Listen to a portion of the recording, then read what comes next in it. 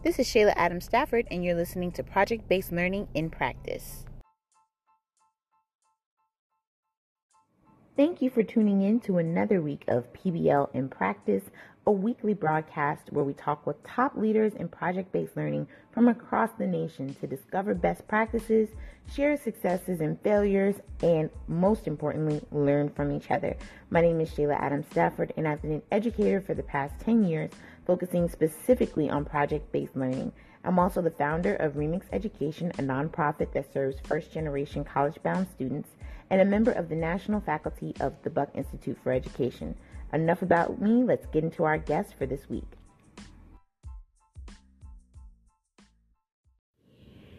Our guest for today is former community organizer, teacher, and founding school leader, Andrew Biros. Andrew has sought to empower folks to positively shape their own lives. He currently serves as a school development coach with the New Tech Network, where he works with communities across the country concerning leadership development, network weaving, and organizational change.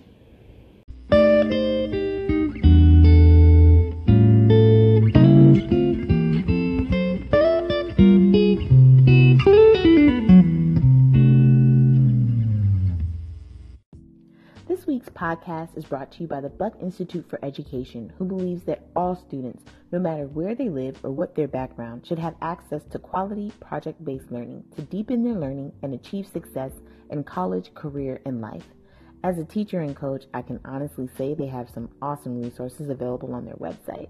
Everything from books to project planning guides to project calendars, rubrics, assessment maps, you name it.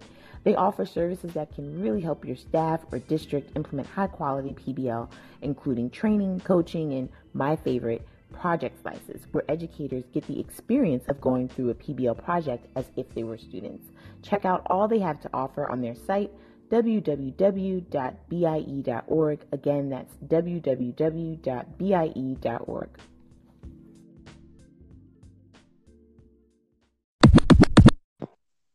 Hi, Andrew. How's it going? Hi, Shayla. It's going quite well. Good to chat with you. I'm excited to catch up a little bit. Yeah, I know. It's great to hear from you. Andrew and I met, 11 years ago, I guess? Oh, my God. Wow. Oh, man, we're getting old in the game. It was a while ago at the Woodrow Wilson Fellowship Conference.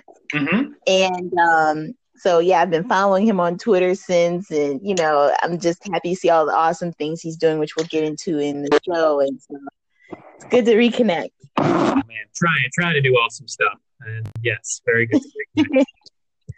Absolutely. So, Andrew, we just heard a bit about your background, but what else should our listeners know about you? Oh, man, what else should they know?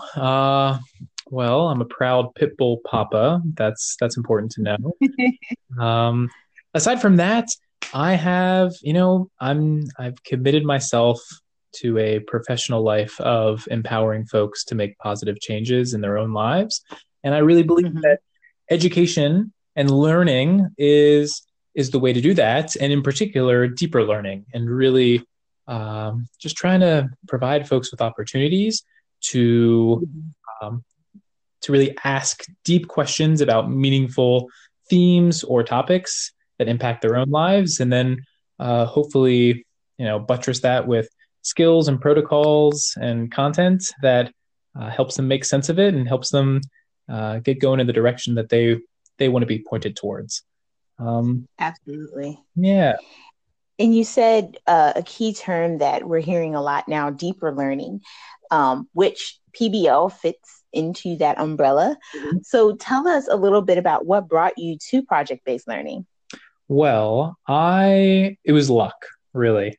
I consider myself incredibly fortunate. So I served as a community organizer in West Philadelphia, and that really, charged me up to go into education. And so before that, I went and got a graduate degree in public policy and wrote about the policy side of ed, and even more realized, like, oh my gosh, I need to get in the classroom if I ever want to be taken seriously in this realm. Mm-hmm. And so you mentioned, the Woodrow Wilson Foundation, right? They after that first graduate degree, this unique opportunity came about for me to go and get a degree in secondary ed at the University of Pennsylvania. And Penn's teacher education program just so happened to be an inquiry-based program that taught the pedagogy of project-based learning. And so I was inculcated in it as a teacher, and consider myself incredibly fortunate to have had that experience. Wow. Mm-hmm. So you basically you were just dropped right into PBL training ground. I dropped right into it, and with the nature of inquiry-based learning, it can be a little frustrating for learners at the onset, right? Because you're not being told what the answer is. But as a learner, I took to it straight away because, I like having lots of autonomy and direction or the ability to have self-direction in what I'm learning about. And so I took to it, and then very much saw the connections with the students that I was serving, and how this kind of teaching and learning is what they were yearning for. Now, when you started teaching in West Philadelphia, were you teaching traditionally and then switched? And, if so, what kind of triggered that switch for you? I had a pretty unique experience. So I was teaching at University City High School in West Philadelphia, a school that really, had all the markers of inequity in public ed. There was no soap in the bathrooms. There was no clean drinking water because of lead contamination. It was a school that was built for, I think, 3,000, but we were under-enrolled. We were enrolled to about 600 kids. So I was teaching 12th grade social science, and I was yammering on about the judicial system one afternoon in my first year of teaching. And I had a student of mine, Darrell, from the back of the class. He kind of calls out, "Man, why are we learning about this?" And I, as a baby teacher, I stood up straight, and I was like, "Oh, I got the answer for this." And I said to Darrell and the whole class, "Well, it's important to know the system if you want to be a boss and you want to open up a business. Understanding the system that we live in is really important." And I thought that was a great answer. And Darrell leans back in his chair, and the wide smile on his face kind of slid from his face, and he says to the class, "Man, ain't no one around here teaching us to be no boss. They're teaching us to be the employees." And that hit me like a ton of bricks, Shayla. Wow. And so I followed up with Darrell after the fact, and he explained that, his school experience has been a bunch of worksheets and a bunch of learning about the same stuff that he'd learned about the year prior. Right. I mean, how many times do students learn about, George Washington? Right. And so I went home and, just did some deep thinking. And at this time, Philadelphia and my students in West Philadelphia, they were confronted with the nation's largest, the most gun violence in our nation. 329 people died of gun violence in Philadelphia in 2012. 84% of them were African-American men between the ages of 18 and 34. And I threw out my judicial unit, and we spent the next 2-3 months learning about the gun crisis, learning about the violence and how it was framed in just inequality, academic achievement, and access to finance across for our community. And that was my first project. And my students wrote letters. They wrote project proposals to the mayor of Philadelphia, who was from West Philadelphia. And the mayor actually came in and met with my students and heard their their proposals for how to stem this violence. And since then, there was no going back for me. There's no going back to lecturing about the judicial unit, Shayla. Wow. When you can really make it come alive and make it real to the students about something that is actually happening in their community. Exactly. All right, Andrew, we just heard a little bit about what brought you to project-based learning.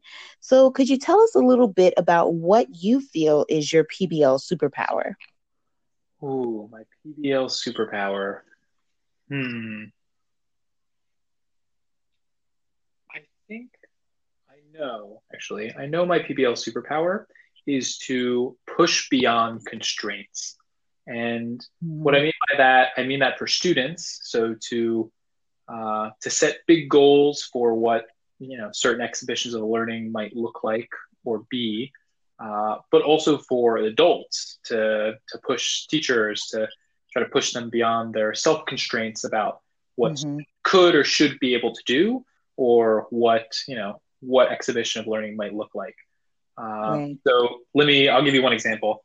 Uh, Okay. Great. I when I was teaching in North Philadelphia at a neighborhood public school in North Philly, and I was myself and my dear friend and colleague Montgomery Ogden were charged with restructuring senior capstone projects, a pretty normal thing that most schools do.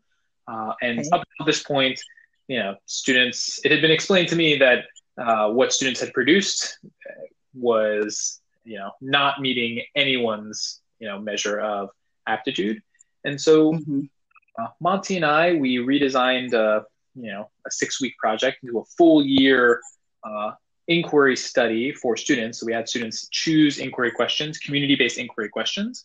And Mm-hmm. yes, they wrote 10-page research papers, but Ooh. we had them, uh, they had to create a piece of public art and design the public art to reflect the research that they had done. And then they had to go out into the community and put this public art in a place where they thought that members of the community had to reckon with the research that they had conducted. And some of the topics Mm. included, so this was in North Philadelphia. North Philadelphia at the time was the second hungriest congressional district in the country. Just Wow. the types of inequity and the types of trauma that just is it's disgusting that Americans Wow. face and that students have to face. So you can imagine the types of topics were about heroin addiction, money problems, just abuse. These are the topics Mm-hmm. that my students grew up with and lived with and wanted to research and study and wrap their heads around. So Mm-hmm. their public art piece then they had to go out and put it somewhere where the community had to reckon with the research that they had done. And then we asked them to stand kind of away from their public art piece and see how people interacted with it. And then students had to take that and then do a 10-minute presentation in front of their entire class on stage in the auditorium, detailing Oh, wow. their research, their inquiry question, their art piece, how people interacted with it.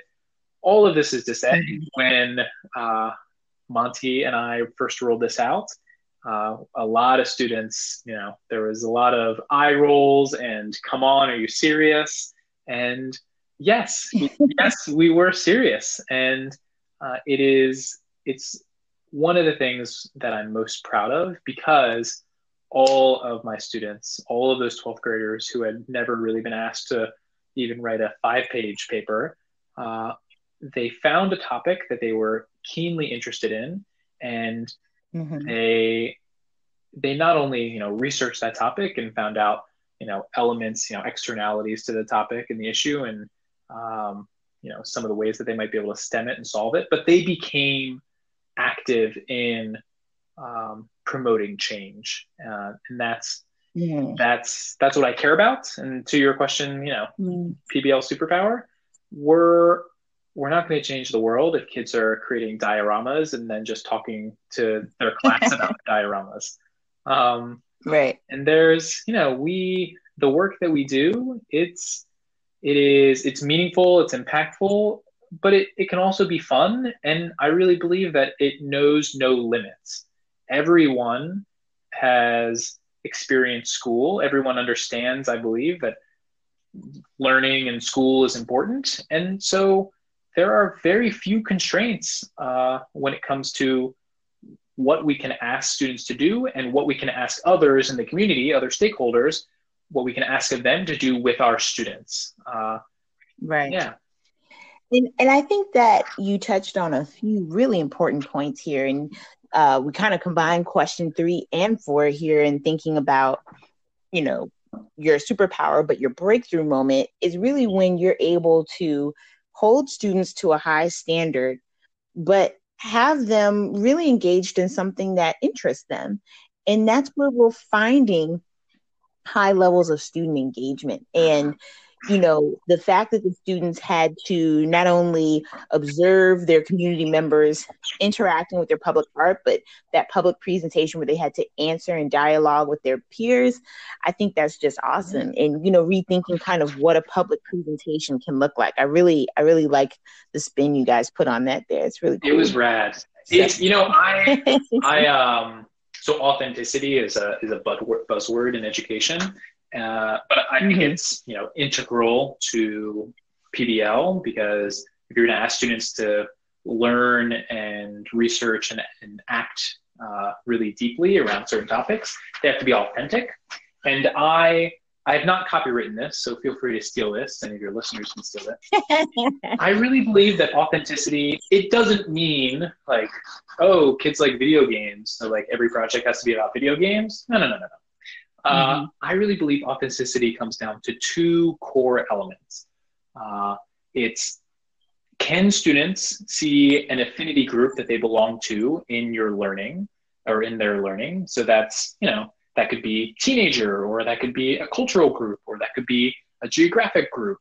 And then also, for whom is this learning for, right? Who will students impact with their learning? Who do they need to share it with? And because if their learning is just to, pass a test or get to the next grade, or, we're just going to like do Google Slides and present it to our class, I really believe that is not, it's not good enough for students. Yeah. Right. Yeah. And we can do better. We can do better. We can do more. We can, absolutely. Yes. And we should. We should. We're asking them to show up to school for, 6, 7, 8 hours of the day. They deserve better. They do. Mm-hmm. They do, Andrew. If you guys can't hear the passion right now in Andrew's voice, I hope you take a few moments to just check your heart, because I don't know how you can't feel the passion. And I will most likely have to copy and steal your definition of authenticity, because Go for it.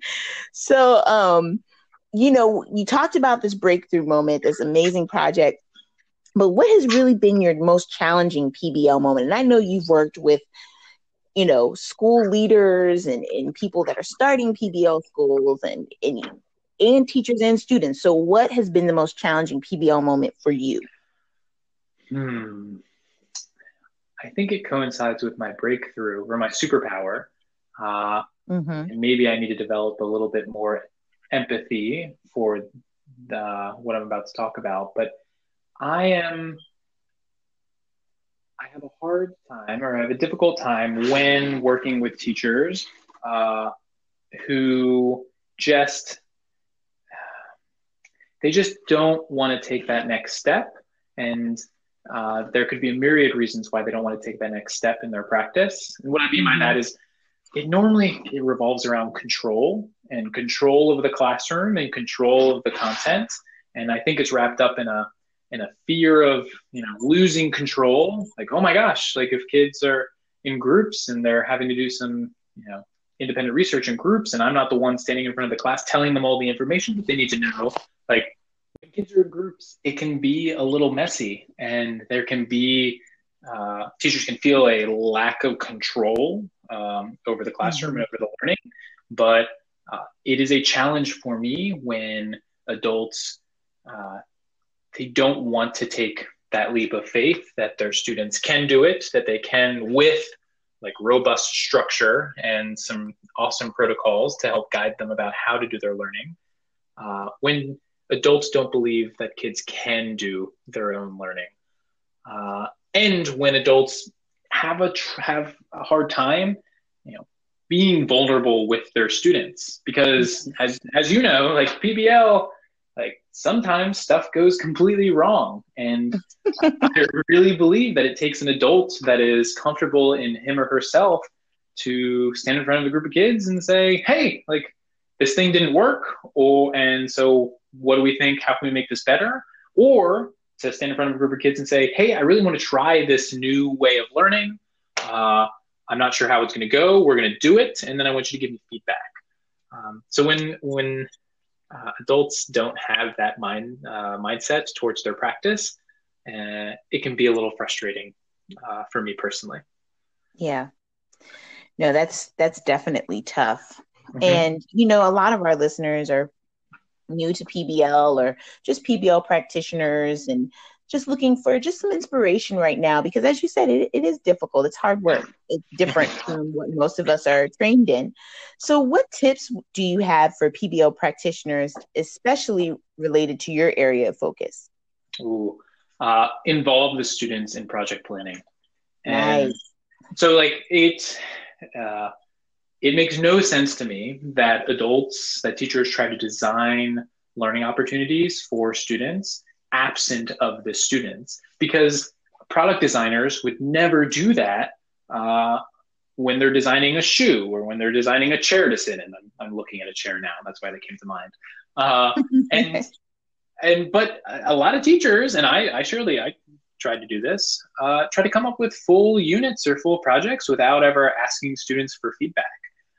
And so what I would recommend to folks who are jumping into PBL, come up with, so know your standards, know the standards that you want to hit in this unit of learning, and then try to come up with, what could be a really neat exhibition of learning or understanding. What I'm saying is come up with the skeleton to the project, the standards, the driving question, the exhibition of learning, and then bring a small group of students in and do a charrette protocol or do a critical friends protocol and involve some adults as well. And when I have done this personally, and then when I have facilitated this for other teachers, it's always the best part of the day. If I've spent a whole day with teachers doing some learning, the best part of the day is always when I stop talking and the students show up and provide feedback, because it's incredibly authentic, and they will tell you if a project sucks, if it's boring, and that's important to know. Yeah, no, that's awesome. Mm-hmm. That's such a great tip too, because we often are planning in a silo what we think students want to do, and why not pull kids into a small focus group? I love that. Absolutely love that. Mm-hmm. Are there any specific organizational tools that have really helped you that you'd like to pass along? Organizational tools that have helped me. Well, so I currently work with an organization called New Tech Network, and some of your listeners might not know what this organization is. I did not know it before I joined the organization, but we are the nation's largest network of deeper learning schools, over 200 schools across the country.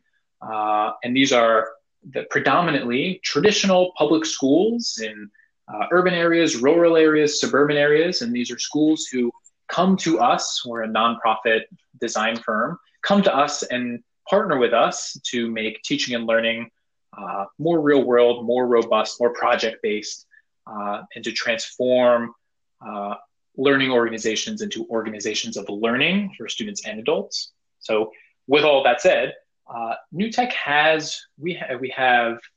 so all New Tech schools, students, their grade is a composite of 5 core learning outcomes. So it's not like tests and homeworks and projects. Mm-hmm.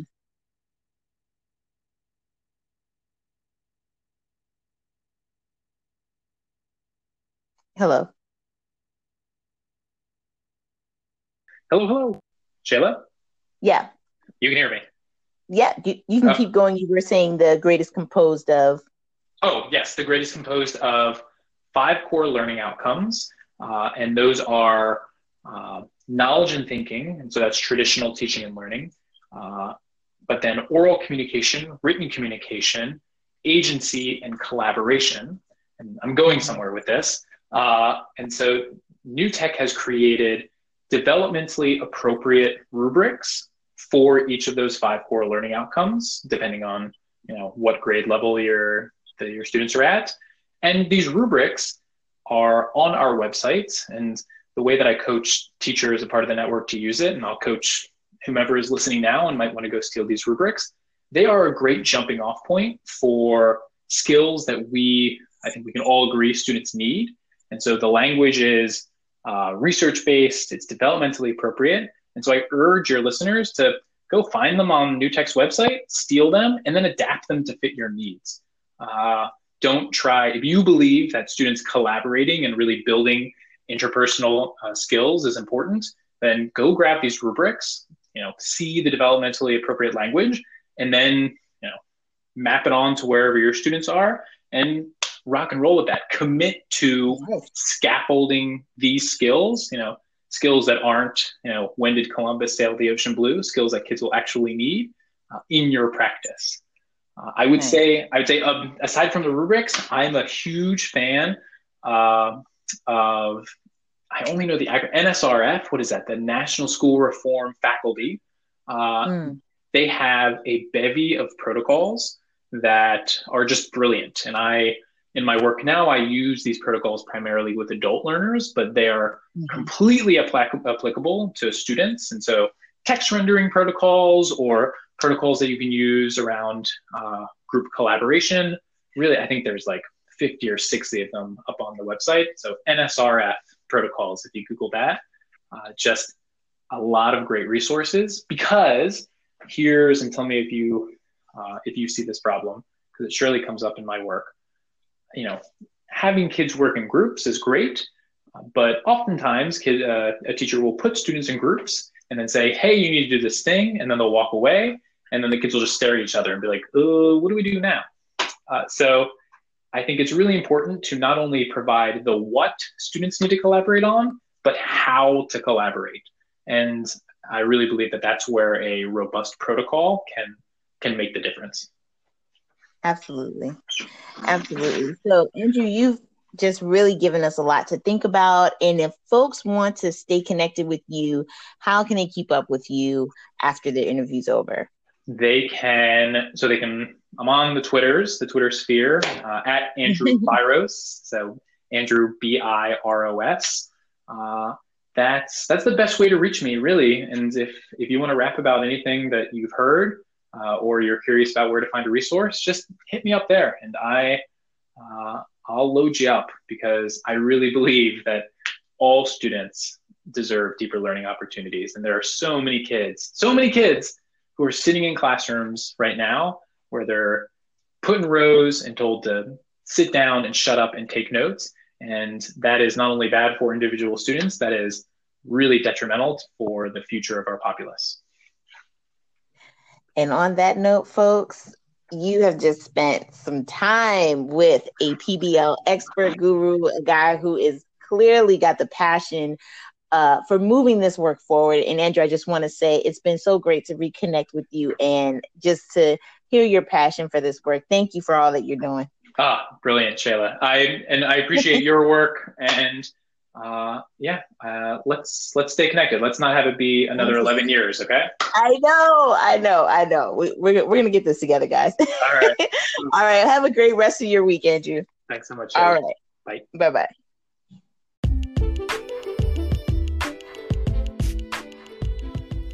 Thank you so much for tuning in to this week's episode of PBL in Practice. Take a moment right now and click that subscribe button. And if you want to hear past podcasts, please go to www.shaylastafford.com. Have an awesome week.